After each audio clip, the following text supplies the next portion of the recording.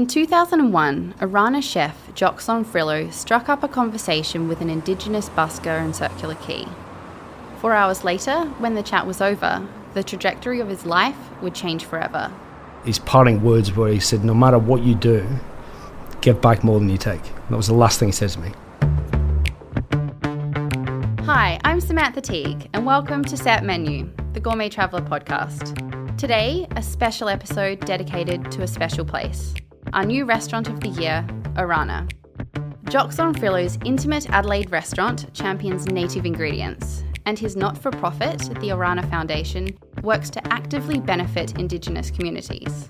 We invited Norman Gillespie, the executive chair of the Orana Foundation, to sit down with Jock. It seemed to me that there was this layer of Australian food that wasn't evident in the Australian dining scene as good as it was. And so I thought, well, the only way to find this is to go and speak to an Aboriginal person. And in Sydney in 2001, that was much more difficult than one might imagine. And you find it in a very unlikely spot, but one that's highly public. Yeah, and down in Circular Quay. And there was this guy called Jimmy who was busking. I introduced myself, asked him if I could sit down and talk to him about Australian ingredients and what he ate growing up and who cooked and that sort of stuff. And he said, yeah, of course, sit down. And over the next 4 hours, I had a conversation that just changed the way I thought about food and culture and people within Australia. It changed me as a person. It certainly changed the way I cooked from that point on.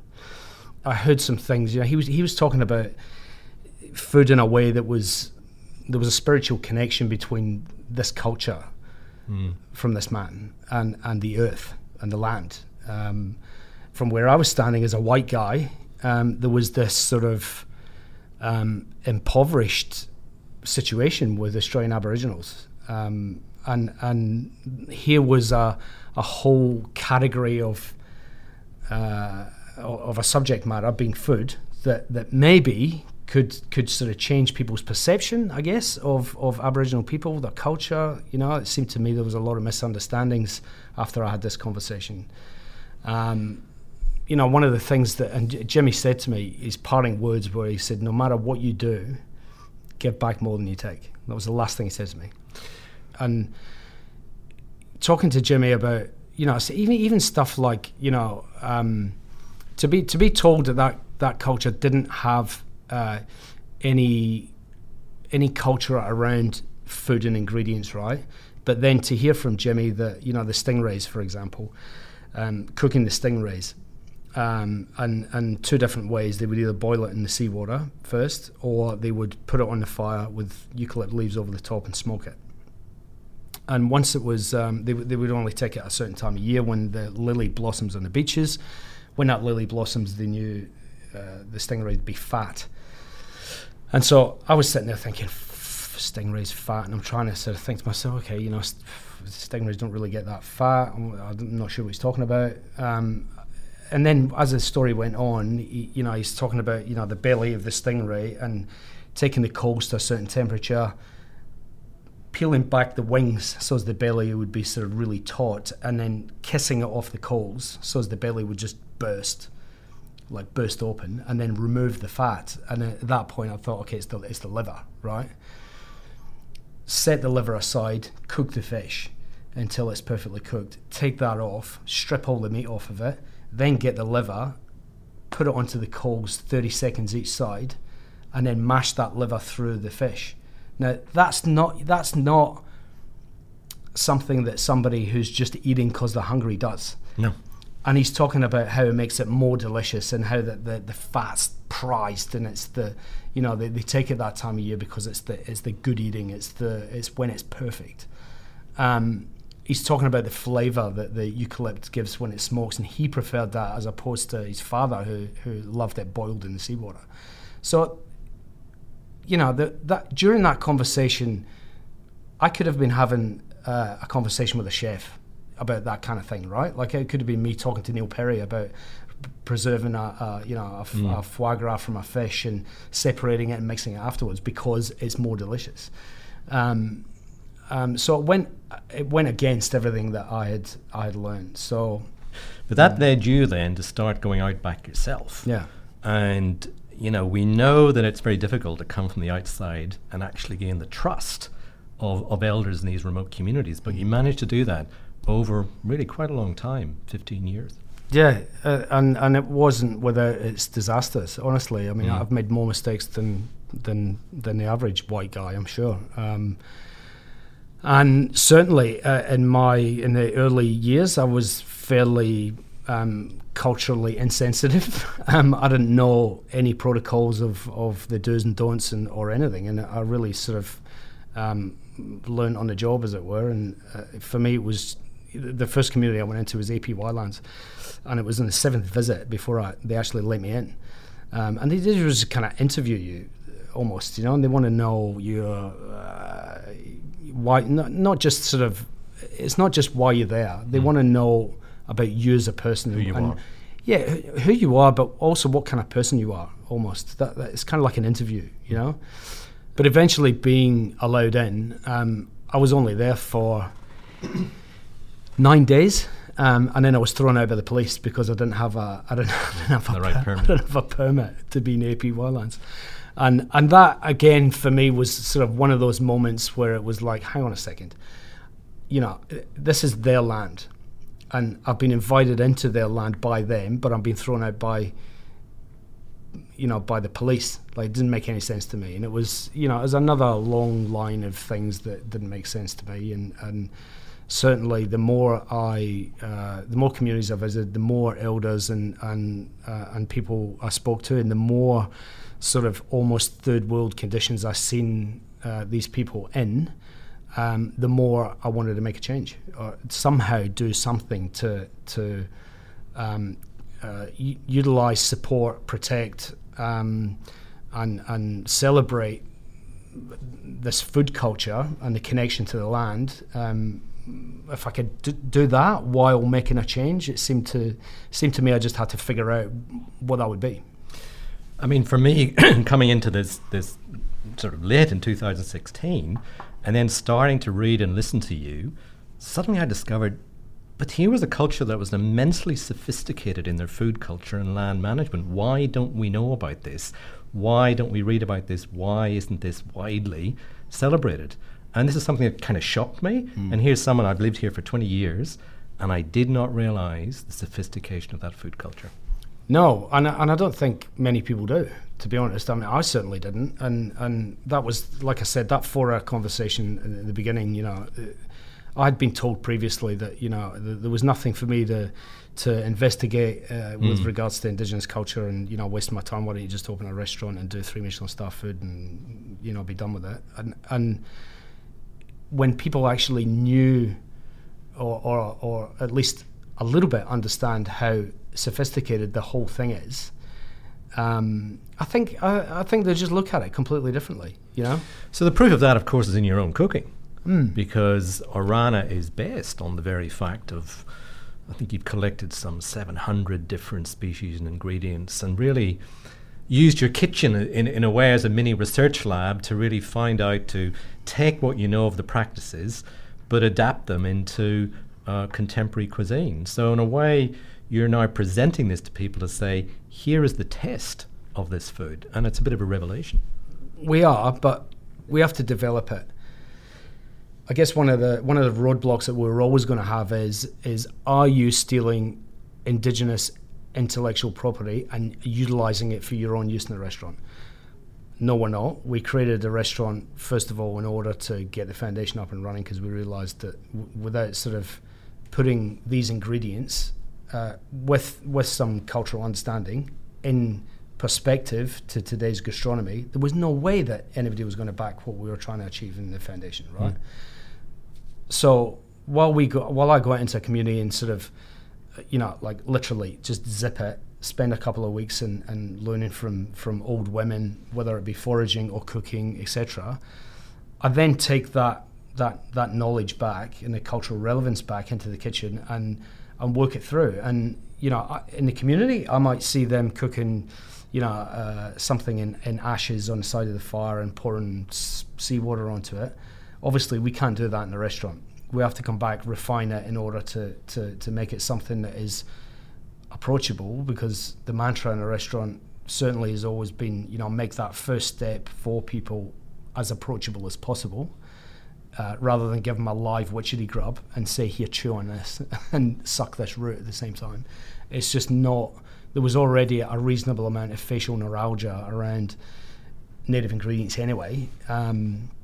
So we wanted to make it as delicious and as approachable as possible. So we kind of get the knowledge, and then we make sure that we understand it and we understand the cultural relevance of it, and then we refine it so as it's presentable in today's gastronomy, and then we tell that story through the food and at the table to the customers if they want to hear it. And not everybody wants to hear that story. Some people just want to come in and have a fancy meal or a nice meal. Or in the bistro, they want to come in and just have 2 courses and they're not interested, and that's also okay. I think the conversation for us is around, these are Australian ingredients, and we've always sort of stuck by that. This isn't, we keep continually, or not so much now, but in the beginning we're pigeonholed as your native Australian or your contemporary Australian. No, these are Australian ingredients. End of story. That's it. They might not be as well known as kangaroo or whatever, but they're Australian ingredients. But clearly that's what we want to change. We want to make these more accessible. Absolutely. And more known. So you've always said to me, Orana actually is a step. It's almost a showcase, but it's the foundation that I'm really passionate about. I really do want to give back and make a difference. So let's go to 2016. You'd written so many times to government agencies and others to say, this is what I want to do, this is the foundation, please help. And nothing really happened. So let me tell the story that I knew this amazing, extraordinary American philanthropist called Dina Kay. She's the daughter of the Hollywood legend Danny Kaye. And she loves passionate people, and she loves to support passionate people. I knew her from my work in UNICEF, but she came across to Australia, spent a couple of months, and being widely read in the gourmet magazines, she made a beeline for Orana. She read the Wall Street Journal. Is that what she first read about you? Yeah. So anyway, she makes the trip down to Orana. As coincidence would have it, you were in Blackwood that night. She saw you, she walks across, introduces herself, and of course jocks off. So he tells her the whole story about the foundation and his vision, and she says, look, I really want to help, but I think you need some help to structure it. So our first point of help was to say, meet my friend Norman. And that's really how we met. We met in Sydney the next couple of days. He gave me this spiel. I thought, this guy's got great energy. He's sort of want to boil the ocean, change the world. It's not going to happen that way. Why don't we get together and see if we can hammer out what this foundation might do? So we did. We locked ourselves in a room in Adelaide, in a little boardroom with a whiteboard. In fact, you used the window as well to write on, I remember. There was a lot of writing. And there was a lot of writing, a lot of eating in between. And we hammered out, and we really got down to what is the essence of this foundation, what do you want to achieve, what do you want to do? And when the white smoke came out of the chimney, we came out with a plan. And that was really the start of putting the actual physical foundation together. And look, we haven't looked back since then. There have been challenges, but there's something about the timing of all of this. There seems to be a trend now of people really interested in wanting to get involved in native food and understanding this. So do you want to take it from there as to what we did in the early stages? We went back to government? What about for you, though? I mean, you're coming from Optus, Opera House, UNICEF, what did you think? I mean, I must have been a rambling idiot when I met you, because essentially Dina said to me, I want to help you, tell me what I can do. And I said, I don't know anything about not-for-profits. So I need help setting it up. And she said, well, I know this great guy, Norman. And I was like, okay. You're the classic entrepreneur. You really are passionate, know what you want to do, but you like to skip a lot of things to just get to the end point. I stand at the shoulder of these sorts of people and say, look, let me help structure it. Let's get a clear strategy. Let's get priorities. And before we knew it, we came together with 3 things we really wanted to do, and it sort of started to make sense. The first thing we wanted to do was to preserve and to collect everything that was known about all the Australian ingredients, from anthropologists, botanists, scientists. Second thing we want to do is bring science into it. Because what we don't know about is the analysis of these ingredients. What's the nutritional quality? What are the vitamins and the benefits and all of those things? to really bring credibility to what these amazing ingredients are. And then the third thing said, well, if we do that, and we do identify some amazing ingredients, I think what you really want to do is to give back by establishing enterprises in remote communities who can grow, harvest, and supply this to scale. Now, we know there's many challenges that, but clearly we came out with those three main aims. Now that we'd rattled it down to those three things, I'd spent so much time getting Arana up and running in order to showcase this that I'd forgotten the perspective or the volume of how big this the challenges were of doing the foundation. And it's great in a kitchen we can or in a community I can see how something can be completely inedible and then edible, right, and then bring it back to the kitchen, do it from a science level, no idea how it got there. And then when I was having conversations with universities, it costs like $3,000 to get something analysed, for toxicity. I mean, it's nuts. And obviously, from the restaurant perspective, we couldn't go on like that. But then, so we had this. There was I don't even know what it was. It was a food industry get together lunch, and they wheeled out this new guy from Adelaide University called Andy Lowe, Professor Andy Lowe from the UK, and he was quite quirky, and I was sitting next to him, and I thought to myself, I'm just going to hit this guy up and see what he thinks, like have a bit of a crazy off-the-record conversation. And so I grabbed him after lunch and I said, hey, we're doing this thing that you might be interested in, and I'd love to talk to you about it, and maybe we can collaborate. And immediately he was like, yeah, let's talk. And it took a month or so afterwards, I think, to actually get through the layers of university in order to get a meeting with him. But once we sat down and talked, it was all over. He was so welcoming of what we were trying to do, but also, I think it was just like I think it was something that he was looking for. So, Jock, given that we've got these amazing facilities now in the university, give me an example of an ingredient that you have identified and taken it from literally the land to the plate. One of the main projects of the foundation right now is Geraldton wax. And Geraldton wax is probably one of the more special ones to me because it was an ingredient that Jimmy spoke about. He said he called it a lime tree.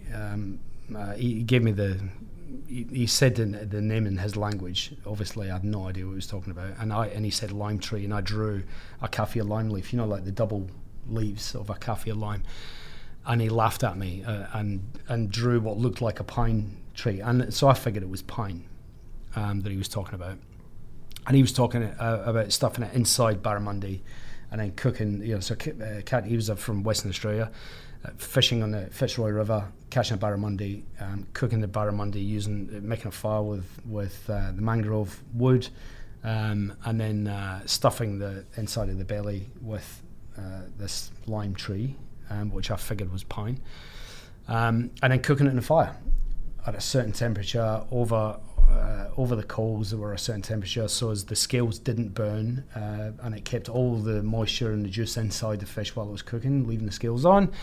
And then you'd have this beautifully fragrant, limey, delicious flesh, as he said, which, my mouth is watering even now, just remembering it. Again, I was on the Fitzroy with a different mob, camping, right? So the guys are getting together dinner.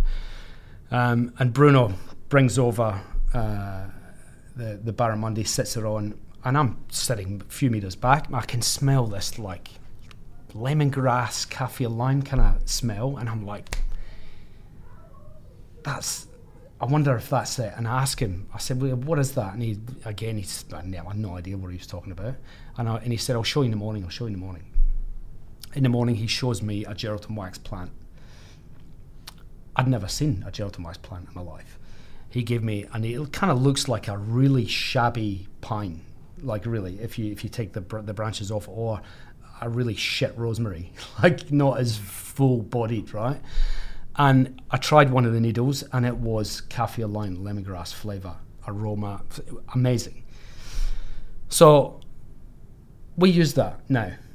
And what I've learned about Geraldton wax is, over the years, is that in Australian culture, there is now 430 something varieties of Geraldton wax for landscaping and cut flower industry. It's one of the biggest export products in the cut flour industry overseas. It's now grown in I don't know how many countries. It's ridiculous. But we've never eaten it. Never put it in your mouth. Never put it in the mouth. So now we use it in the restaurant in a number of different ways. Predominantly, we make a paste with it, so it discolors quite easily. So what we do is put liquid nitrogen. We are totally not a liquid nitrogen Heston Blumenthal kitchen. It's the only thing we use liquid nitrogen for. But what we do is we're able to freeze it very, very quickly, and then we break it down with a pestle and mortar into a paste with a little bit of oil and some salt. Nothing else. What it does is it just gives us amazing citrus flavour. So we might brush fish with it, or a marron, for example, was on the menu for a while, where we cook a marron to order, just cooked, brushed with this gelatin wax paste, and put in a plate with a little bit of sauce that's made with watercress, and again a little bit of the paste. It's a flavour that's stunning, and it's a flavour that to me symbolises, a lot of, that sort of Australian taste. But yet it's very familiar to our diners who are used to sort of Asian flavors. It's not a huge gap. It's one of those ingredients that's a really comfortable first step. And also for our diners, when we say, this is gelatin wax, 9 times out of 10 someone will go, my mum grows that in the garden. And they go, yeah, have you ever eaten it? And they go, no, I never even thought about it. So it's that moment of realization for a lot of our diners that say, yes, that's awesome, and it's a comfortable first step. You know what I mean? Jock, amazing. Rana has just been named the best restaurant in Australia. How is that going to help us in the foundation to get our aims, to fulfil those aims and see success in this? Look, it's an incredible accolade for the restaurant. Unbelievable, actually. But I think it really gives us a great deal of legitimacy, I guess, around what we're doing, and the fact that it can possibly reach more people than just the 30-40 diners that we cook for every night. And I know that ultimately, success for us looks like multiple projects in multiple communities around the country, where we are mentoring Indigenous, not just elders, but Indigenous youth, mentoring them into businesses which are food-based, but are providing a scalable quantity of product, where we're still able to preserve that sort of cultural component of it, and recognise it and celebrate it. And an award like this, just of course, that's going to help us do that so much quicker, I guess, than it would be if we were, completely unknown. To find out more about Jock and the rest of our winners, check out our September issue on stands now. Make sure you subscribe so you get an alert when the new episode drops, and write us a review so it's easy for other people to find us. Thanks for listening.